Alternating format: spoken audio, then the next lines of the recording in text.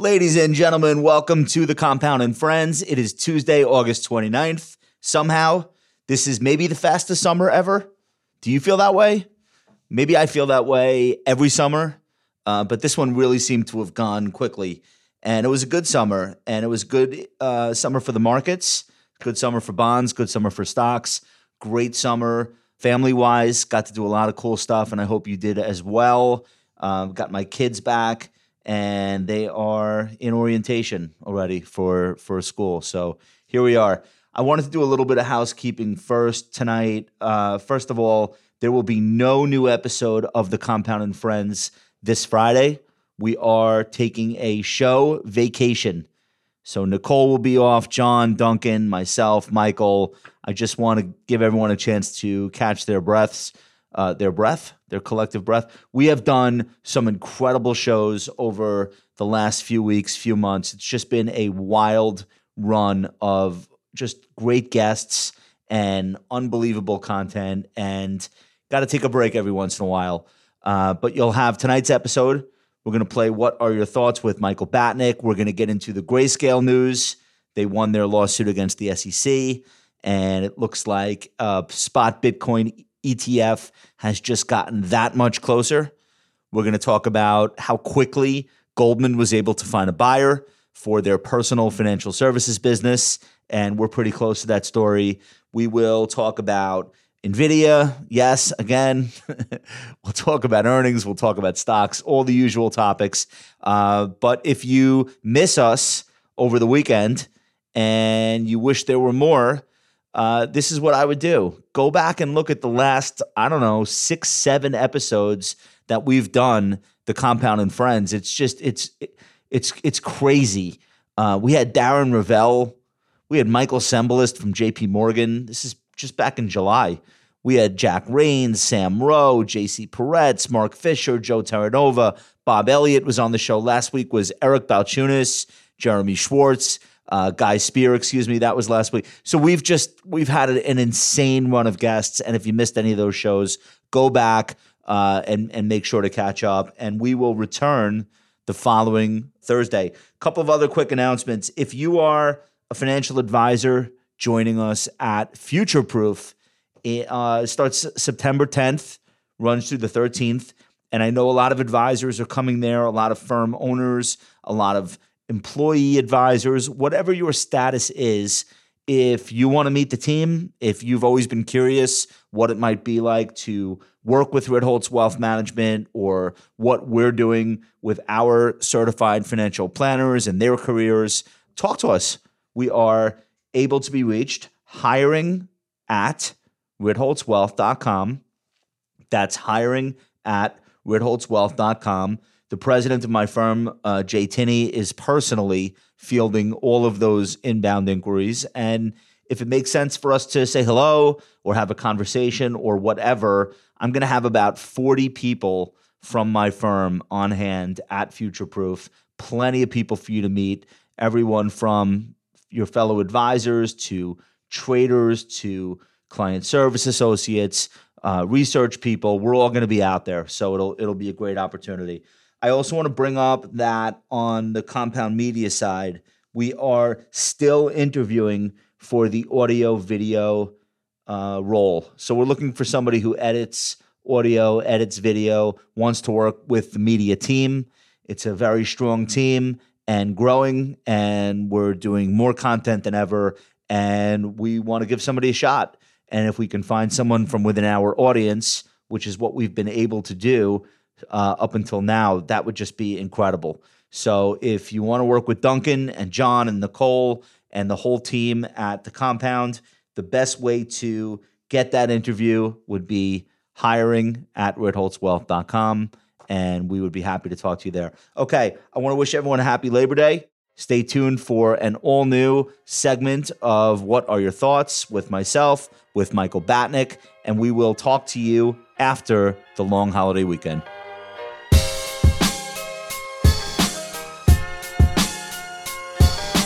Welcome to The Compound and Friends. All opinions expressed by Josh Brown, Michael Batnick, and their castmates are solely their own opinions and do not reflect the opinion of Ritholtz Wealth Management. This podcast is for informational purposes only and should not be relied upon for any investment decisions. Clients of Ritholtz Wealth Management may maintain positions in the securities discussed in this podcast.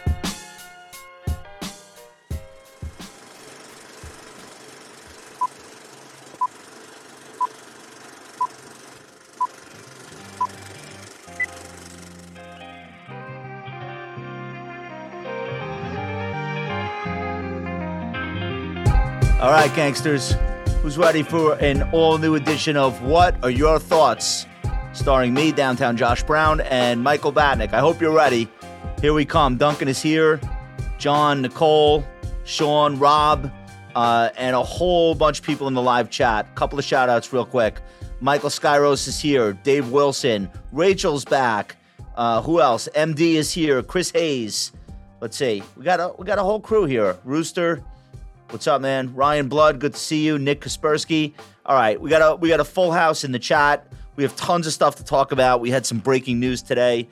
We redid a little bit of the show. But before we get into the biggest topics in the markets and investing so far this week, a word from our sponsor. Michael, take it away. Today's show is brought to you by where am I? Here I am, Tropical Bros. There you go. So. Bang. Tropical Bros is known for their summer gear. Yeah. Oh my God, look at those shirts. I've got one. I only have one of those. Oh no, I have the pineapple on the left, and I've got those sweet. What is that? A daiquiri on the right. I've got that. I was gonna say I've seen you in a bunch of these. Yeah, I've got so many. I love it. Everywhere I go. Turn it off, please. Do you know when I went to Baja Mar, I was rocking one of those things, Crushing it. And one of the security guards or something said, "Welcome back." I said, "Did we talk?" Oh, the shirt. She goes, "Yeah, I remember you from the shirt." I remember you from the shirt. So Tropical right. Bros and us, Animal Spirits, did a collab. Yep. And they've sold out like 2 or 3 times, but they restocked. So if you were in the market for that, oh God, look at that thing. It's gorgeous. This is the Super Stretch Animal Spirits Hawaiian shirt, and this is the third time they've had to make more. Look at that. It's got the noob whale. Oh man, it's beautiful. If you got locked out, they're back. Restock. Check it out. Use code compound20 at checkout to get 20% off. That's compound20. Check them out. All right, the shirts are fire. I gotta give it to and you guys. If you missed the summer, they've got you back for the fall too. So love it. All right, very cool. So couple of big news items that took place today and yesterday. Let's do Grayscale first. I think it's a big deal, and I don't really care that much about crypto or Bitcoin, but this does not happen very often. So let me just read the actual announcement that Grayscale put out. GBTC lawsuit decision, and this decision is like years in the making, by the way. DC Circuit rules in favor of Grayscale. Today, the DC Circuit ruled in favor of Grayscale in our lawsuit challenging the SEC's decision to deny the conversion of GBTC to an ETF. Here's all their fluff. This is a monumental step forward, blah, blah, blah. Basically, this takes us a gigantic step closer to an actual spot Bitcoin ETF. For those who have not been following this closely, very quickly, GBTC is a publicly traded trust. And like a closed-end fund, it does not trade at its net asset value, meaning for a lot of its life, it traded above or at a premium to the amount of Bitcoin that it owned. For most of the last 3 years, it's traded at a substantial discount. That discount would go away if and when they got the ability to convert to an ETF, because then all of a sudden you would have market makers able to do arbitrage. As of tonight, that discount still stands at 24%, which sounds huge until I tell you it was like 45% discount just a couple of months ago. So wait, Josh, one thing on that, the discount closed substantially today. I think Bitcoin was up like 5% and GBTC was up like 20%. So that 25% you just mentioned is a day old. So we'll have new numbers, I think, in the next day or two. So maybe it's closer to 15 now? It's probably closer to 15, yeah. Closer. Okay. So my big takeaways, and then I want to hear from you, Mike. This really does not happen very often. And the SEC has had absolutely no problem beating up on crypto boys for most of the last couple of years. This was a big one, though, because to some extent, it does legitimize digital assets as an asset class that can be owned by regular people in regular brokerage accounts.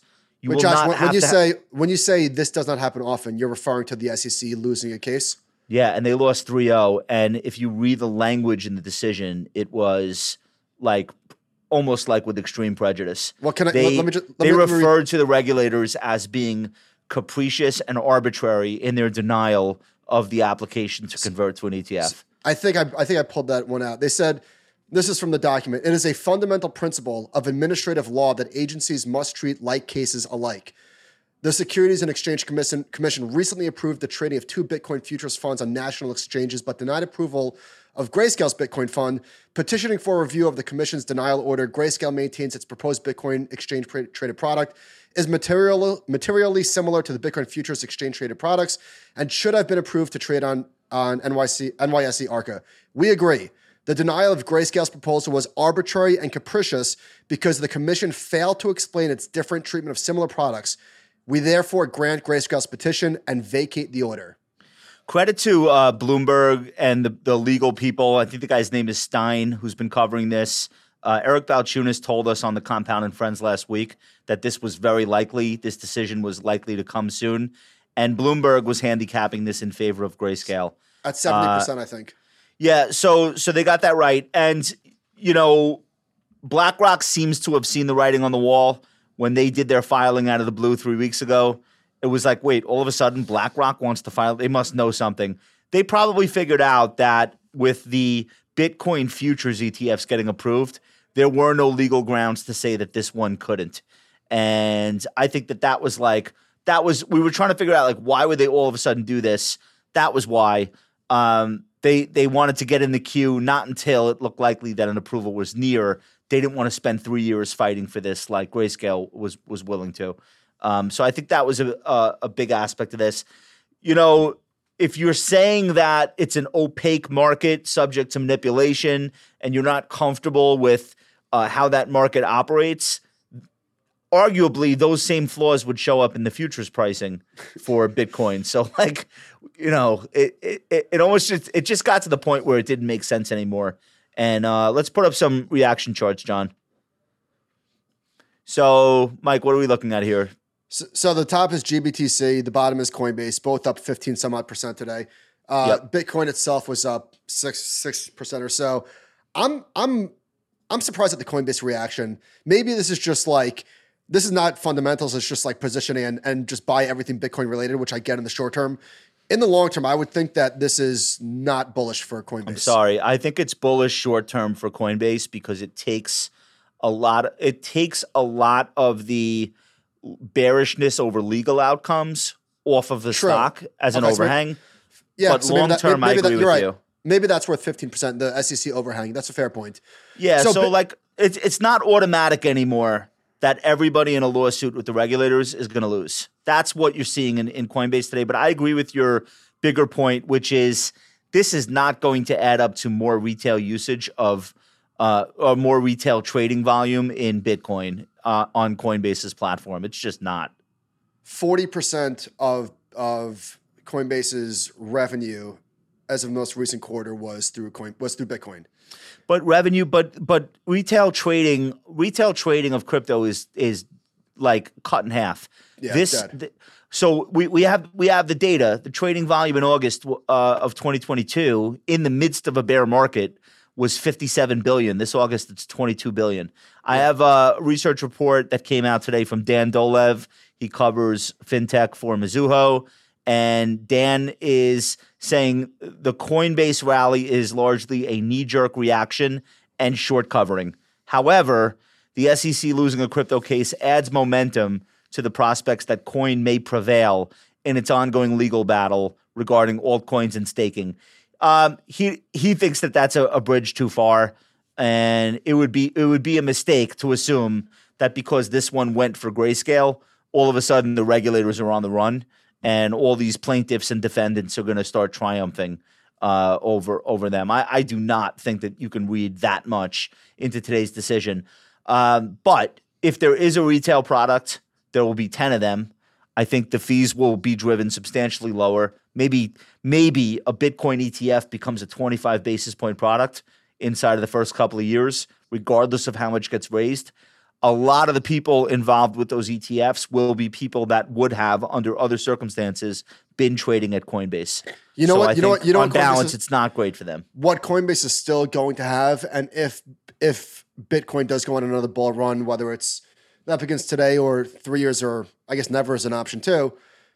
ETFs obviously, don't trade 24/7, right? So a lot of the hedge funds, a lot of the institutional investors are still going to trade the coins on Coinbase. Absolutely, until the exchanges permit 24/7 trading in ETFs, which I think is coming in our lifetime. I mean, Robinhood does it already. Yeah, so not for all of their products, but for a lot until of them. That goes wider, you're right. That will be the part of the market that they will have, and maybe that's worth the 16% rally today. But I think by and large, they're not going to have the mom and pops who are not crypto fanatics using their platform. Now, are there ancillary businesses that will be complementary? Staking. Definitely, yeah. Staking, maybe Lending. market making, yeah. So I guess it's a positive for anyone who's large and under regulatory scrutiny in the crypto market. I think that's fair to say. It's a positive. It may not long term be a positive, but today these guys feel like, oh my God, we got one. Like we finally won one. And I know a lot of the ecosystem despises DCG and they don't love Barry and maybe they don't love Sonnenschein, but like they have to be like texting these guys like, congratulations. Well, interestingly, so what is it? There's $16 billion in the product. Yeah. At 2%. Yeah. That's a lot of money. It's at $300-something million in fees, $320 million in fees. So it's funny, they won, but their fees are going to go from $300 million down to a lot lower than that. Now they're going to, congratulations, you won. Now you compete with BlackRock and maybe if you're lucky someday Vanguard. Yeah. That's the prize. Hey, congrats, you're an ETF now. Best of luck. Although I do wonder if the ETFs come out, like how much of a first mover advantage do they have? I don't know. The first mover advantage is a myth. The first mover advantages existed from the days where ETFs were born. Wait, hang on. The money that's in GBTC that has a gain is obviously not coming out. That's not coming out. You're not paying taxes to go. But on a go-forward basis, I would venture that most people are going to choose BlackRock or something cheaper than GBTC. Doesn't GBTC, as per the language of the trust, have to give you your Bitcoin in kind if you request it? After a certain holding, maybe that goes away when they become an ETF. that was a huge part of the trade. Yeah. Right? Yeah. Like, what would you say to people who are right now spending like all this time and money for the last few years trying to build like digital brokerage solutions for crypto assets? Would you basically tell them you missed it? Like pencils down? I would. For the most part, there's still a large crypto native contingent that is going to want to hold the coins. But large in real life or large like on Twitter? No, I don't know. I don't think it's large. I think that's probably not a great use of people's time going forward. If this stuff is going to be really easy to buy and sell in a brokerage account, we don't need digital asset-based accounts. There already are a few. We don't need new ones. We don't need more. Yeah, I mostly agree with that. We don't need things with new connections to whatever. Like people are just going to buy. If they could buy it at Schwab, Fidelity, that's what they're going to do. That's my Morgan Stanley. That's my opinion. All right, let's talk about Goldman. So it only took like a week for them to find a buyer for Personal Financial Services, which was the RIA business that was meant to cater to the mass affluent, and that was, I don't know, 100.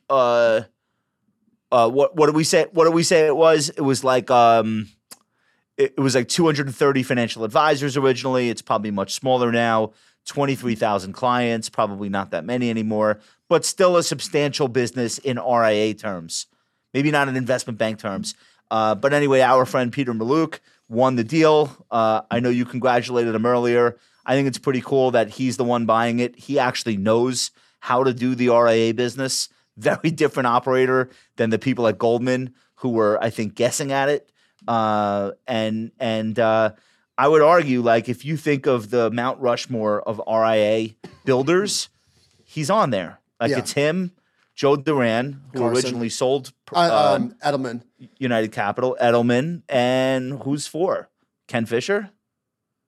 I guess. He is the biggest. I'm just saying, like, size, not, right? So, anyway, Peter Mallouk's $245 billion firm. Here's what's interesting about Mallouk.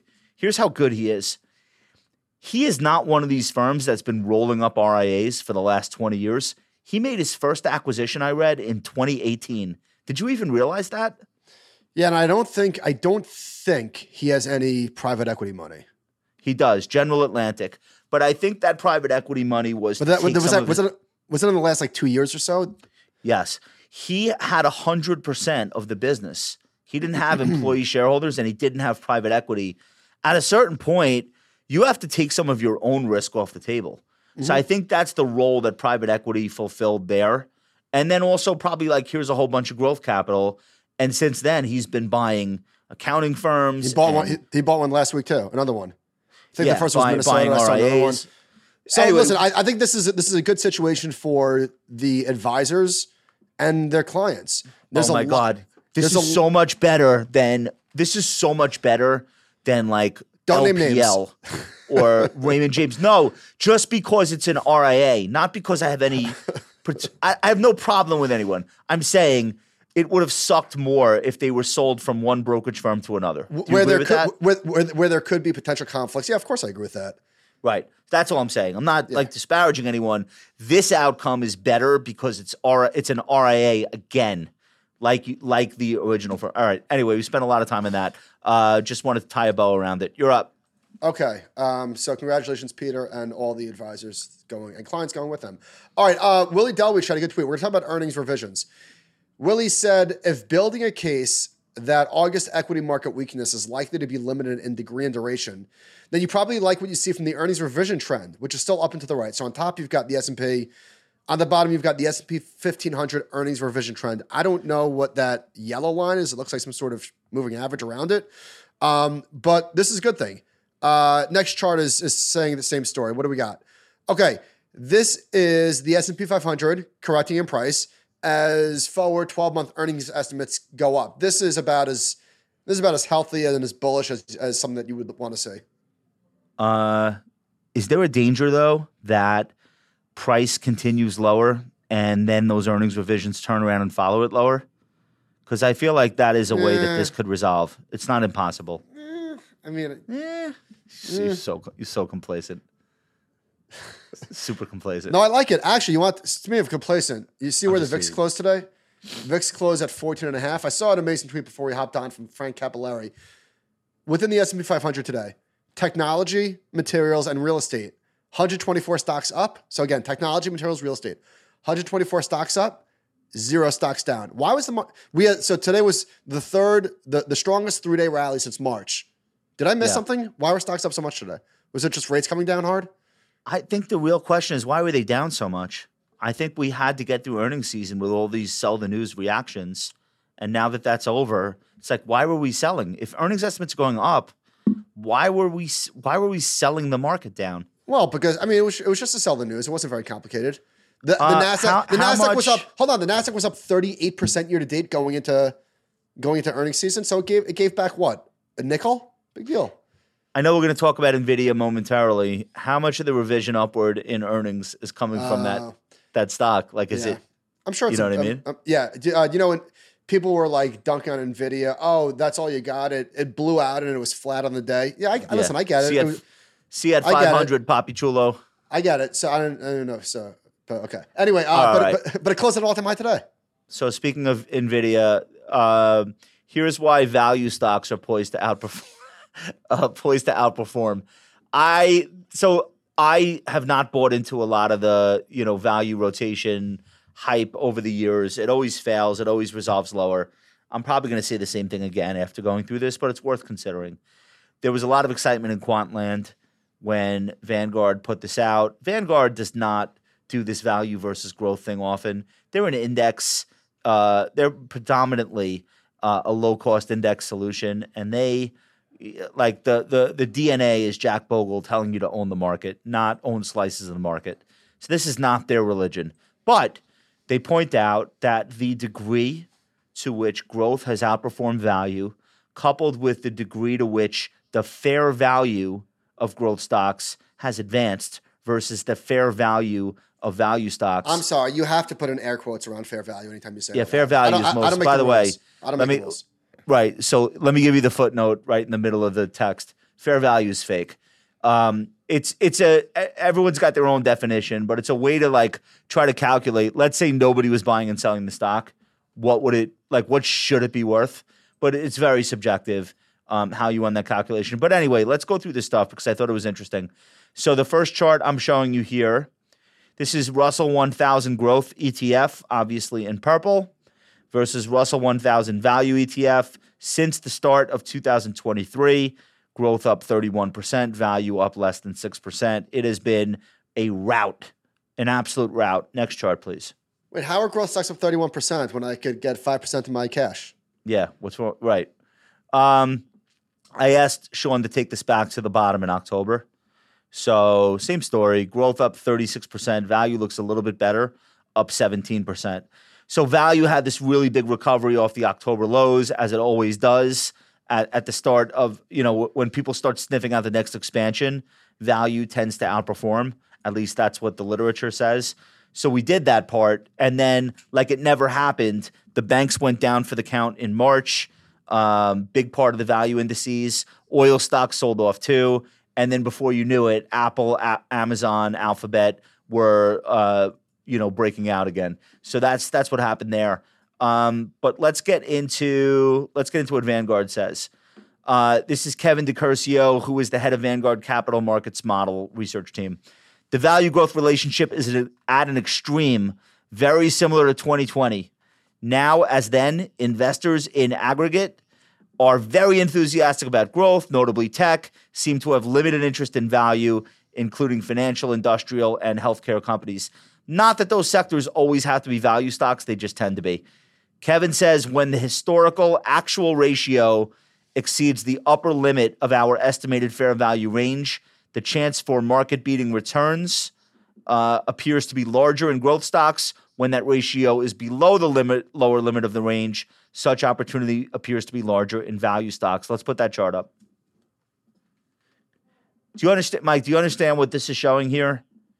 Just like the low, the high, and the prediction ratio, and how much we've deviated. So right now, the deviation from fair value is 51% for value stocks versus growth stocks. So it's as low as we can see going back. This is, I guess, almost 45 years worth of data. This is as oversold relative to fair value as value stocks are relative to growth stocks, which is a fancy way of saying that these stocks are even cheaper than they are normally cheaper than the overall market. Is that the best way to explain that? Yeah. Okay. Looks like even so in 2020, based on various metrics, glamour stocks, meaning like the top decile of expensive stocks, were even more expensive relative to the bottom decile than they were in the top in 2000. So that corrected, right? We had a pretty nice snapback rally in value. Well, here's the number. And it's since rolled over. Right. So you had this record undervaluation in 2020. Everybody wanted to own the stay-at-home stocks, which were tech growth stocks. They sold everything else. Mm-hmm. In 2020, that preceded a return advantage of 46 percentage points in 20 months. So value stocks had quite a rip from there relative to the growth side. The same thing happened in 2000, where I don't know if we still have that chart up, but we had an instance of value outperforming growth by 59 percentage points a year after this moment in the year 2000. And then the other one was 1993. Value stocks had underperformed growth by 8 percentage points. And then on the way back up, it was a 3-year rally for value. So, but here's what I want to point out. It looks like lower lows. Like value stocks have these raging rallies versus growth. Well, but then they roll lower highs. They never quite get back. So this is now 40 years of value, I think, declining relative to growth in overall terms, despite these big rallies, which is why you were Chartoff. You were joking with Guy Spear on the podcast last week, like, what is a value stock these days? And you're like somebody who underperforms. Like, convince me this is going to change anytime soon. It's like it's decades of this underperformance. Well, it's not decades, because value stocks did outperform in the aughts. Not the aughts, 20, the zeros. 20 years ago. Yeah, it's 20 years ago. Shit, decades. we're old. I'm just saying. Anyway, I thought I would throw that up. All right, here's one last thing. Let's get this table up. So Vanguard is saying, like, there is one type of situation where value historically shines. If you break the state of the economy into 4 buckets: expansion, slowdown, contraction, recovery. It's recovery that value tends to put on has its best return advantage, I guess is the way to say it, versus growth. But in all 3 of those other phases, it's really either a push or not as good as growth. And to me, that's should have been the real message. Like, well, yeah, you might make money with a value bent for a little while, but overall, growth stocks are just trouncing value stocks in most economic environments. John, throw up the chart that I have on the bottom, please. So the one before that. Thank you. So the top pane is showing the Russell 2000 value divided by the Russell 2000 growth. Yeah. This had a massive rebound off the 2020 lows and gave back some, but not nearly all of it.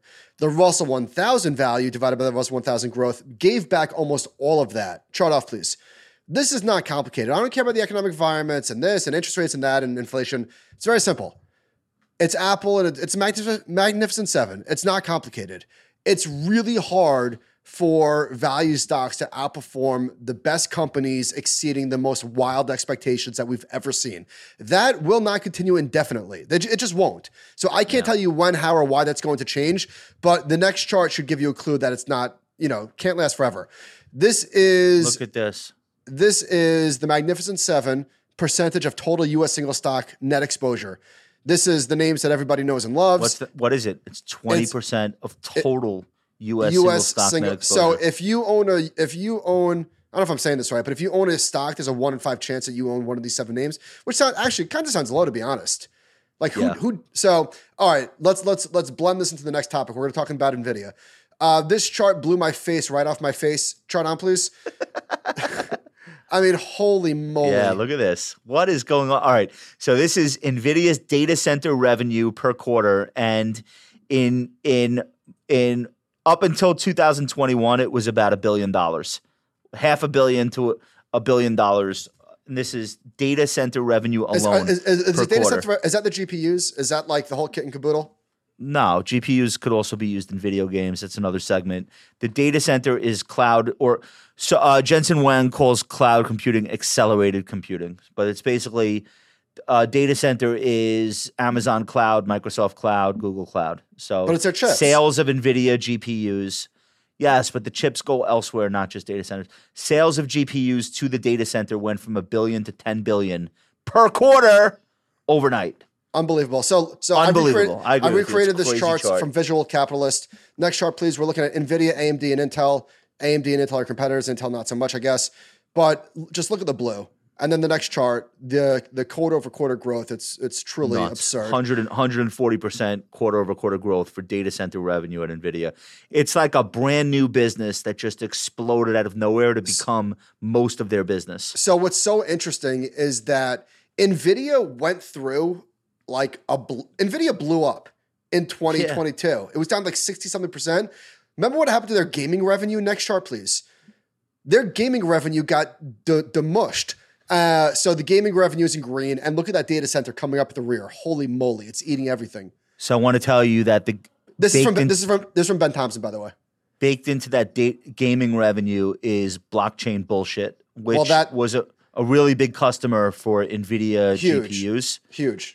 Because linear processing sped up the mining process faster than CPUs, which is inline computing.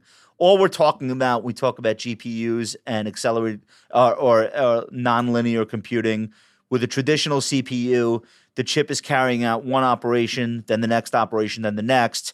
NVIDIA, through creating the images for video games, had to be nonlinear. A lot of things had to be happening at once to produce the images that you see on your screen when you play Grand Theft Auto.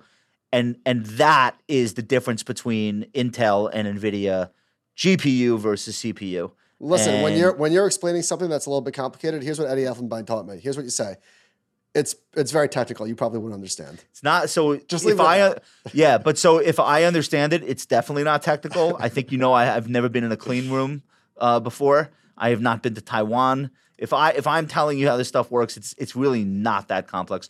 What's his tweet? Next chart. All right, this is from Wasteland Capital. NVIDIA. Never such insane upward forecast revision in my entire life. At the end of January, analysts predicted NVIDIA revenue for fiscal year 2026. Their fiscal years are weird, by the way, of $38 billion. Today, 8 months later, they forecast $90 billion. Yeah, it's insane. Current year has gone from $29 billion to $49 billion. So, I mean, you don't see this. In fact, you've never seen this. So here's from Adam Parker at Trivariate Unprecedented. Has never happened. This would never happen at almost any other publicly traded company. How would it? Has never happened. Listen, Adam Parker says, over the last 6 months, the consensus expectations for calendar 2024 revenue has risen from roughly $35 to $75 billion, the result of their May earnings, which yielded, quote, the largest upward sales revision of any mega cap company ever.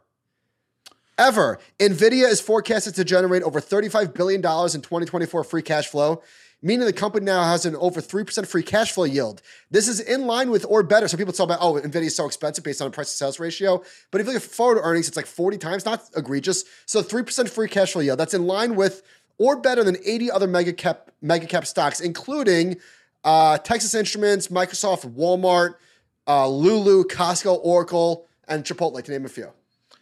Would it be fair to say that I'm a stock picking genius?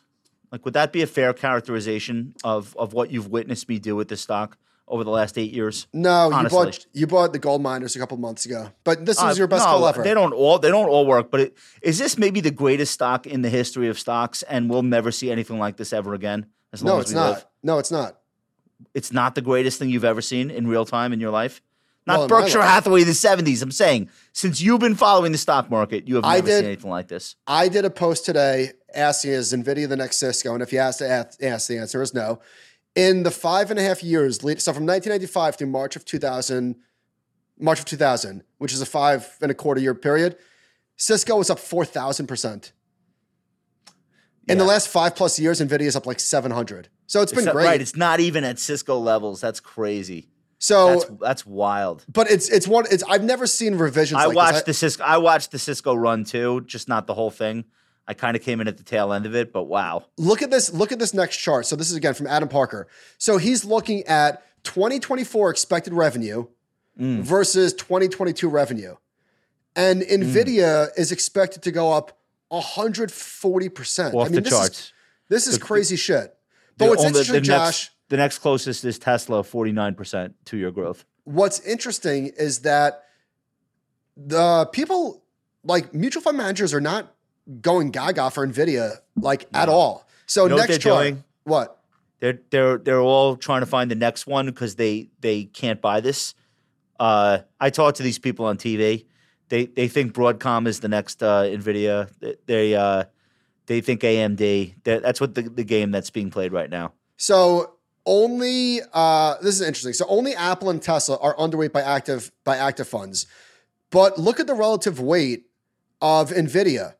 It's not like they're going nuts. Like they're more overweight Google, Amazon, Microsoft, and Facebook. Yeah, you don't hear a lot of people screaming NVIDIA is a bubble. You really don't. And the reason why is because there's a shitload of earnings and revenue growth to go along with the stock price growth. And people don't think they cheated. People don't think that they are issuing press releases about nonsense. They have been building this ecosystem since 2006. Their software platform, CUDA software platform, they've been building this for 20 years. So you don't have people screaming about short NVIDIA. They didn't get the same scrutiny that Tesla got on the way up. Well, because they're delivering. What? And I'm not saying Tesla didn't, but they're delivering just massive. No, but a lot of aspects of Tesla look like a trick. They were using these tax subsidies to sell more cars than they ordinarily would have. And then like they were getting earnings from trading tax credit. There was a lot of aspects to the NVIDIA story where they were getting money from the government for facilities that people just and people hate him. Well, guess what? NVIDIA. You don't hear that with NVIDIA. NVIDIA's stock is not going up 15% because they're issuing more shares or doing a stock split. This is not like any trickery going on. And what are they trading at 25 times earnings? Like legitimately. Let me get this in. This is it 20 times? What is it?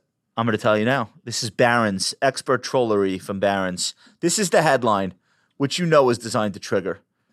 NVIDIA stock hasn't been this cheap since January, before it rallied 250%. If you liked NVIDIA then, you should like it now. Shares have surged this year, blah, blah, blah. They say the forward price earnings ratio, which measures a stock's current price relative to earnings in the future, it shows NVIDIA shares are now cheaper than they have been since January 5th, even though the stock's up 250%. This is the math. Given the outlook and the company's earnings, the forward PE as of July 31st is for earnings of $7.95 a share and $11.53 in fiscal 2025. By Friday morning, those numbers were $7.95 and $11.50. Then they reported earnings. Right after reporting those earnings, those numbers went to $10.60 and $16.50 a share for 24 and 25. So NVIDIA's forward PE has moved lower. So that's lower. It was 43. It's 33 now. So that's 30 times. Right. So it is. It's cheaper. The stock is cheaper than it was in January after going up 250%. That's craziness. But it's true. One more thing. Wait, John, throw this chart up. The percentage of large cap long only active funds owning each ticker as of the end of July. So more people own Google, Apple, Tesla, not Tesla.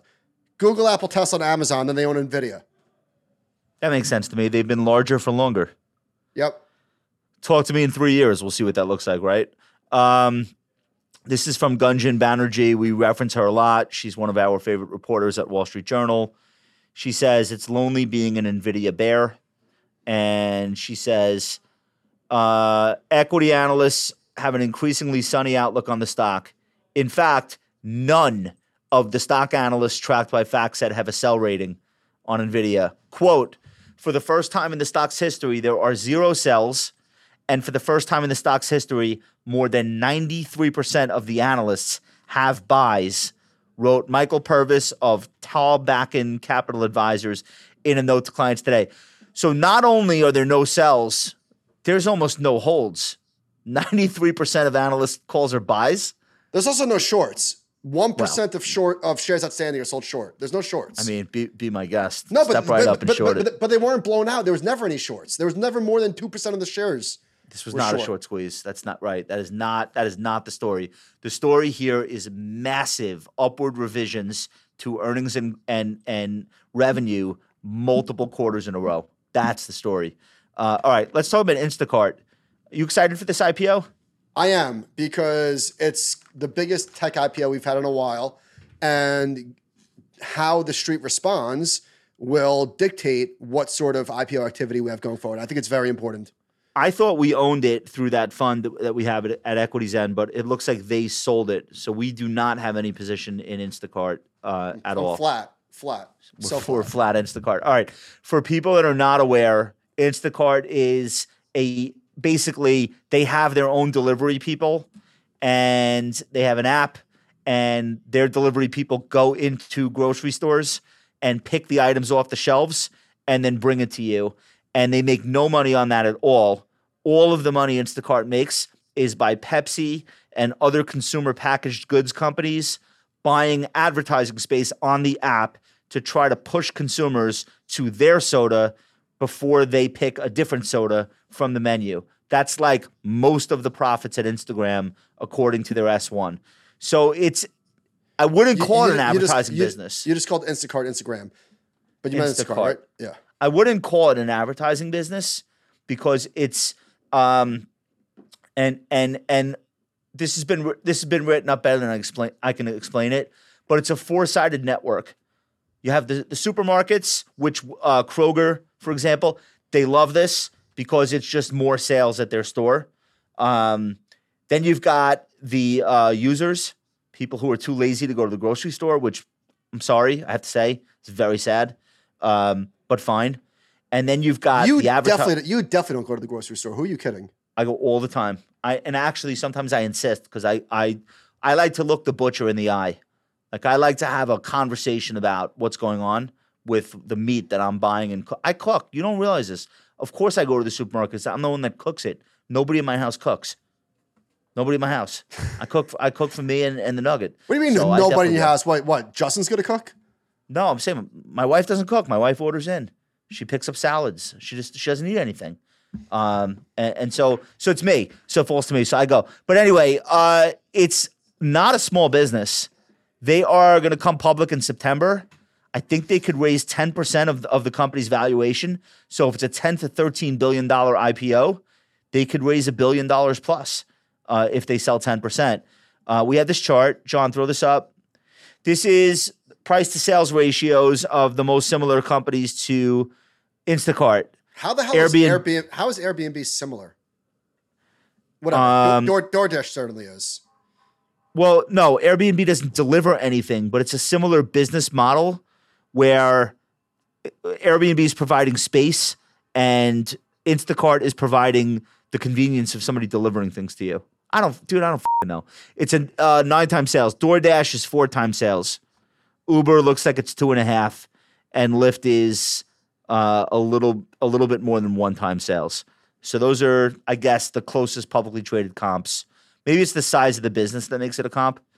Pepsi, I mentioned, is a user of the ad platform. How much are they buying? 150, 175? They're going to buy $175 million worth of stock and not just be a customer, but actually be a shareholder, which I thought was interesting.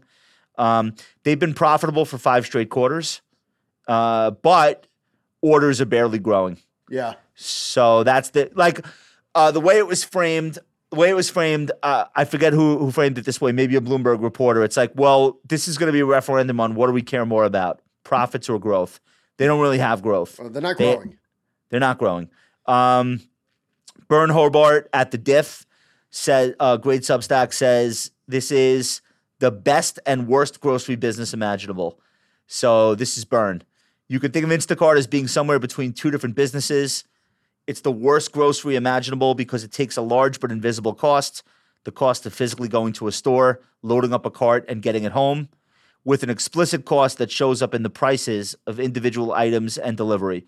So they're marking up the prices of the items. They say that that's 8.2% of the gross transaction value, excluding tips. Operating in an industry where mid-single-digit margins are a sign of success, starting with a high single-digit cost disadvantage makes for a difficult path. All right, that's why it's bad. It's good, though. This is Bern. It's the best imaginable grocery business because it can offer more breadth and can present every customer with a set of offers perfectly customized to get them to continuously shift more of their shopping onto Instagram's platform and get consumer packaged goods companies to pay as much as possible for ads. Am I explaining that well?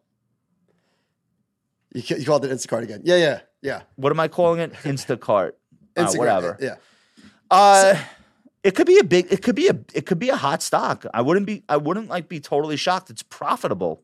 I threw some charts in here. Let's go through the charts. All right. So this is from Thomas Reiner. Thomas works for Altimeter. And he compared Instacart to DoorDash, which is a good comp. DoorDash obviously is food delivery. Uber does too now. And Uber has Eats. Grocery delivery now also. Uber Eats. Not just Uber. Wait, not just Uber No, Eats. no. Uber is a competitor of Instacart. I know, but in this, he's only using Uber Eats. Okay. For this. This is gross transaction volume. Yeah, so growth is not quite what DoorDash is. EBITDA is not bad. Yeah, these are thin margin business. Next chart.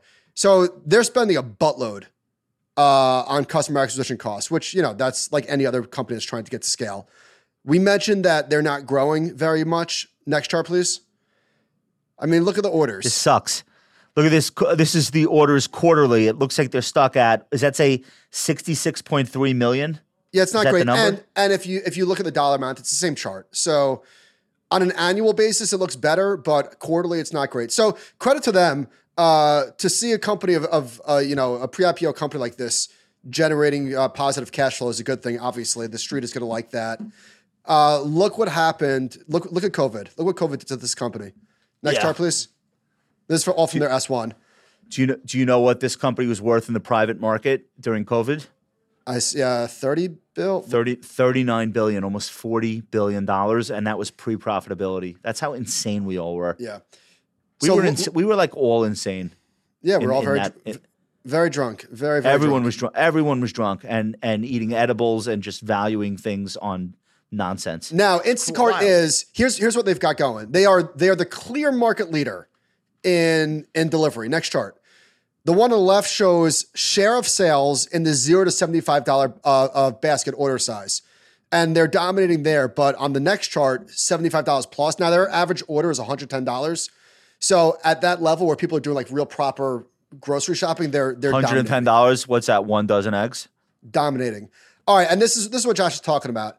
The advertising part. So this in and of itself could be a pretty decent sized business. Thomas Weiner, here's what he said.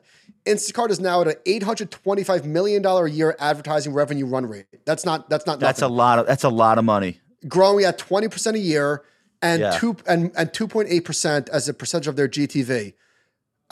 So they're ramping that up. Compare that to Uber, who is at a $650 million run rate despite having double the GTV for delivery. So this is a really, really effective way. And they said that their companies are getting like, I think it was like a 15% benefit, however that's measured to their advertising. So it's a massively powerful advertising platform. I think Burns' Substack is really well done. And he gets into this. We're not going to get into this now, but just this idea of like the supermarkets kind of like have to play nice with Instacart, even though they know like Instacart gradually over time, the more consumers they have, the more they're going to eat into the supermarket's piece of whatever profits there are. So here's how it works. So they're almost damned if they do, damned if they don't. Well, supermarkets are a tough business. The margins are like razor thin. So I wonder if Instacart is pushing down that. I mean, I assume that they are because they're bringing customers there. So if the average order is $110, again, this is from Thomas Reiner. He said 86% of it, so $94 goes back to the grocery retailer. So for the retailer, that's great, right? They're getting big orders. 8% of it goes to the shopper, like whoever's physically going to the store. And then Instacart takes 6% of that. Right. So not bad. It's so hard. They're in such a hard business. It's a hard business. It's just what they are pulling off is really commendable because it sucks to have to do what they have to do. Think about all of the people in this ecosystem that they have to make happy in order for this to work. It's like really a tough, like the degree of difficulty here is high, and I hate investing in companies that it's this difficult to do what they do. So I would not. For that reason, I'm going to pass. I'm not interested in it, but I'm not interested as a buyer, but I am interested to watch it for sure. All right, you're up. We got last topic, and then we'll get into make the case. I know we talk about this a lot, that like stocks are actually businesses, right? Like they're just not just numbers flashing on a screen. And I wanted to show some charts that illustrated that. We'll just roll through them. All right, Walmart and Target are in very similar businesses, obviously not identical. Walmart's beat the crap. This is just share price. Well, this is just over the last year. Walmart's beat the crap out of Target. Well, look at the fundamentals. Look at the free cash flow. Next chart, please. Walmart is, a much, much, much bigger business, growing much, much more quickly than Target is. Incidentally, Walmart is better at grocery than Target, and I think that's a really big part of their business, and it's not a big part of Target's business, at least not currently. JetBlue used to be like a great airline, and it's just not anymore. Sucks. I fly Delta. So this is a long-term chart. Delta's beat the crap out of JetBlue. Next chart. Dude, JetBlue, do you find that like the planes are grubby?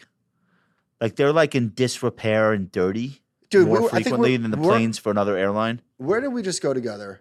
Oh, wait, was I with you? No, we were on a JetBlue plane and the TV was from like Texas? I don't know where we went. No, you might have been flying with Chris. No. We were going to Florida. I can't remember. The TVs were from like 1986. Do you remember that? Oh, yeah. We went to Tampa. We're like, what the Yeah, it's a piece of shit. It's a piece of shit. I really don't understand it. And everyone from Long Island, like, oh, JetBlue. Not anymore. What are you idiots carrying on about? It's the worst shit I've ever seen. All right, even their terminal at JFK sucks. Like, there's like a Shake Shack and then 5 like made up restaurants that don't exist anywhere else on earth. I flew Delta out of JFK 2 days ago to Miami. They have everything. I only like that people actually want. Yeah, it's great. I really don't understand what's going on with this JetBlue obsession. All right, Netflix versus Paramount. Again, not identical businesses, but I think we skipped one. Meta. Do we have the Netflix Meta one? Snap. We have the Netflix one? All right, maybe we don't. That's fine. Okay, so this is obviously Facebook has destroyed Snap. Next chart. Now I know I'm only showing absolute numbers. I'm not showing changes, but I mean you all get the point. Snap is not a great business. This is free cash flow. Meta's $24 billion. Snap is $81 million. Yeah, so much smaller and not as good. Yeah, and not growing. So all right, let's do make the case. I'm gonna make this really simple. Do I even have anything to illustrate what I'm about to say or not really? Illustrate it with your mind. All right, whatever this VinFast thing is. What is this? I just learned about this yesterday. Okay. This is the dumbest thing you will ever hear for as long as we're doing this show. This is a Vietnamese, already, it sounds like I'm joking around. This is a Vietnam-based electric vehicle stock that went up. Let me just give you the number so I don't. VinFast's market cap, this is yesterday, is now 10 times as big as Rivian's. VinFast lost $2 billion last year on sales of $634 million. This stock, because of the SPAC structure, which I'll get into in a second, went up 385% in 5 trading days after de-SPACing. It is one of the most perverted versions of free market capitalism I have ever seen. Basically, because this was a SPAC, are we still chart off? Okay. Because this was a SPAC, 99% of the company was in the hands of one person, and his name is Pham Nhat Vuong, and I have no idea who that is. I suppose it's somebody in Vietnam. There was a float of 16 million shares that could be traded publicly. The average trading volume was 8 million shares, and this one person held 99% of the float. So half of, or 99% of the shares outstanding. So half of the float was being traded each day, and most of it was being held by this guy. The market cap got to 190 billion. Think about how ludicrous this is. All right, put that tweet up now. This is Sawyer Merritt. VinFast became the world's 3rd most valuable automaker today. This is yesterday, after its stock rallied 20%.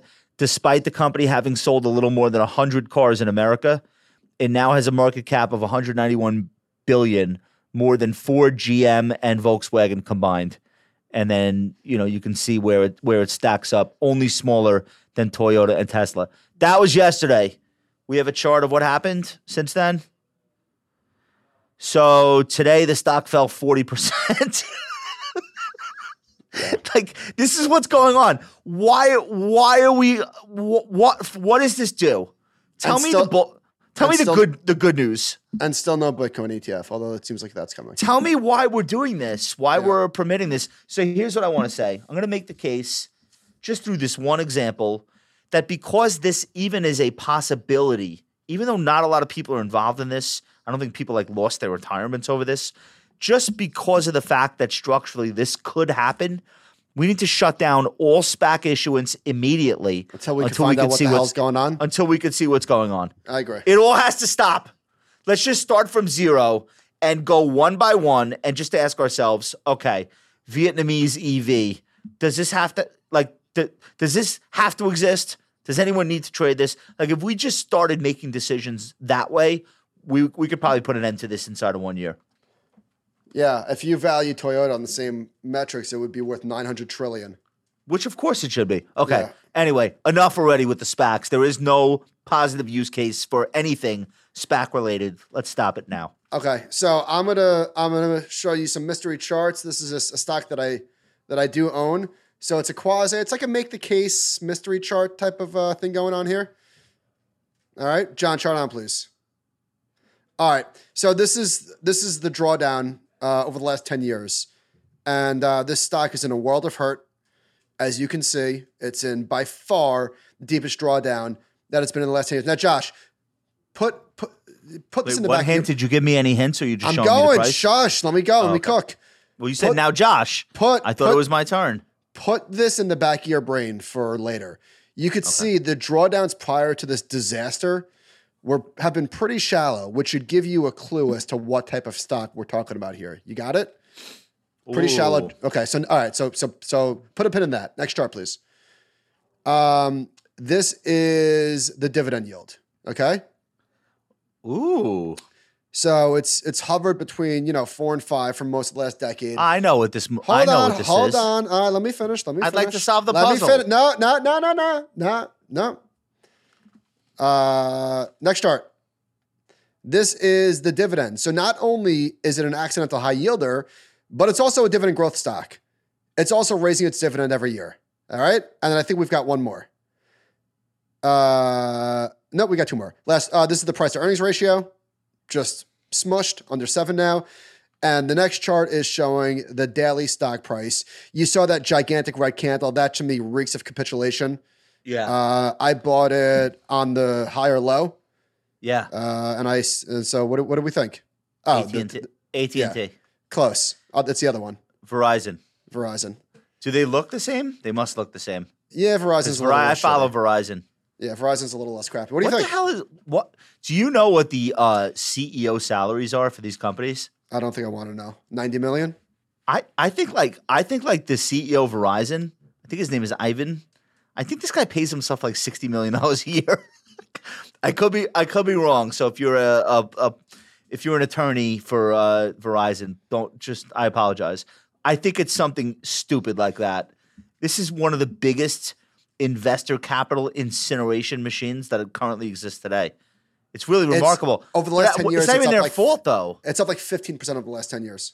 But what are they doing wrong? Should that be like a 12% yield? A lot of it was the hangover. It was trading in concert with AT&T from the LEDs shit. Fine. I think they burned a lot of cash buying media properties. Like, didn't Verizon buy Yahoo and all kinds of stupid shit? Terrible. And AT&T tried to make TV shows, but then also 5G. Like, everyone's like, "Oh, 5G, I'm super bullish." Are you? Sounds like a huge money suck that there's not a lot of beneficiaries on the equipment side or the transmission side of 5G. It seems like we're the winners and the businesses are the losers. Is 5G a scam? I still don't have service. 5G caused COVID. All right, we don't have that much time to get into that. I want to thank everybody who came out to watch the show live. For those of you in podcast land, thank you for listening. We will be back with another all-new episode of What Are Your Thoughts next Tuesday. But wait. But there we go. But at the end of this week, sadly, there is no new Compound and Friends this coming Friday. So please, re-listen to this episode. Check out some of our friends who also have great podcasts. Anyway, want to wish you all a happy Labor Day. Thanks for rocking with us. Michael, myself, Duncan, John, Nicole, the whole gang. We will see you after the holiday weekend. Enjoy. Whether you're just getting started as an investor or you're managing a multi-million-dollar portfolio, Ritholtz Wealth Management has the solution for you. It all starts with building the right financial plan. To speak with a certified financial planner today, visit ritholtzwealth.com. Don't forget to check us out at youtube.com/thecompoundrwm. Make sure to leave a rating and review on your favorite podcasting app.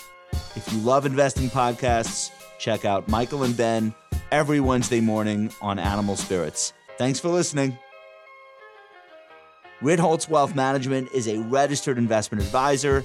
Advisory services are only offered to clients or prospective clients where Ritholtz Wealth Management and its representatives are properly licensed or exempt from licensure.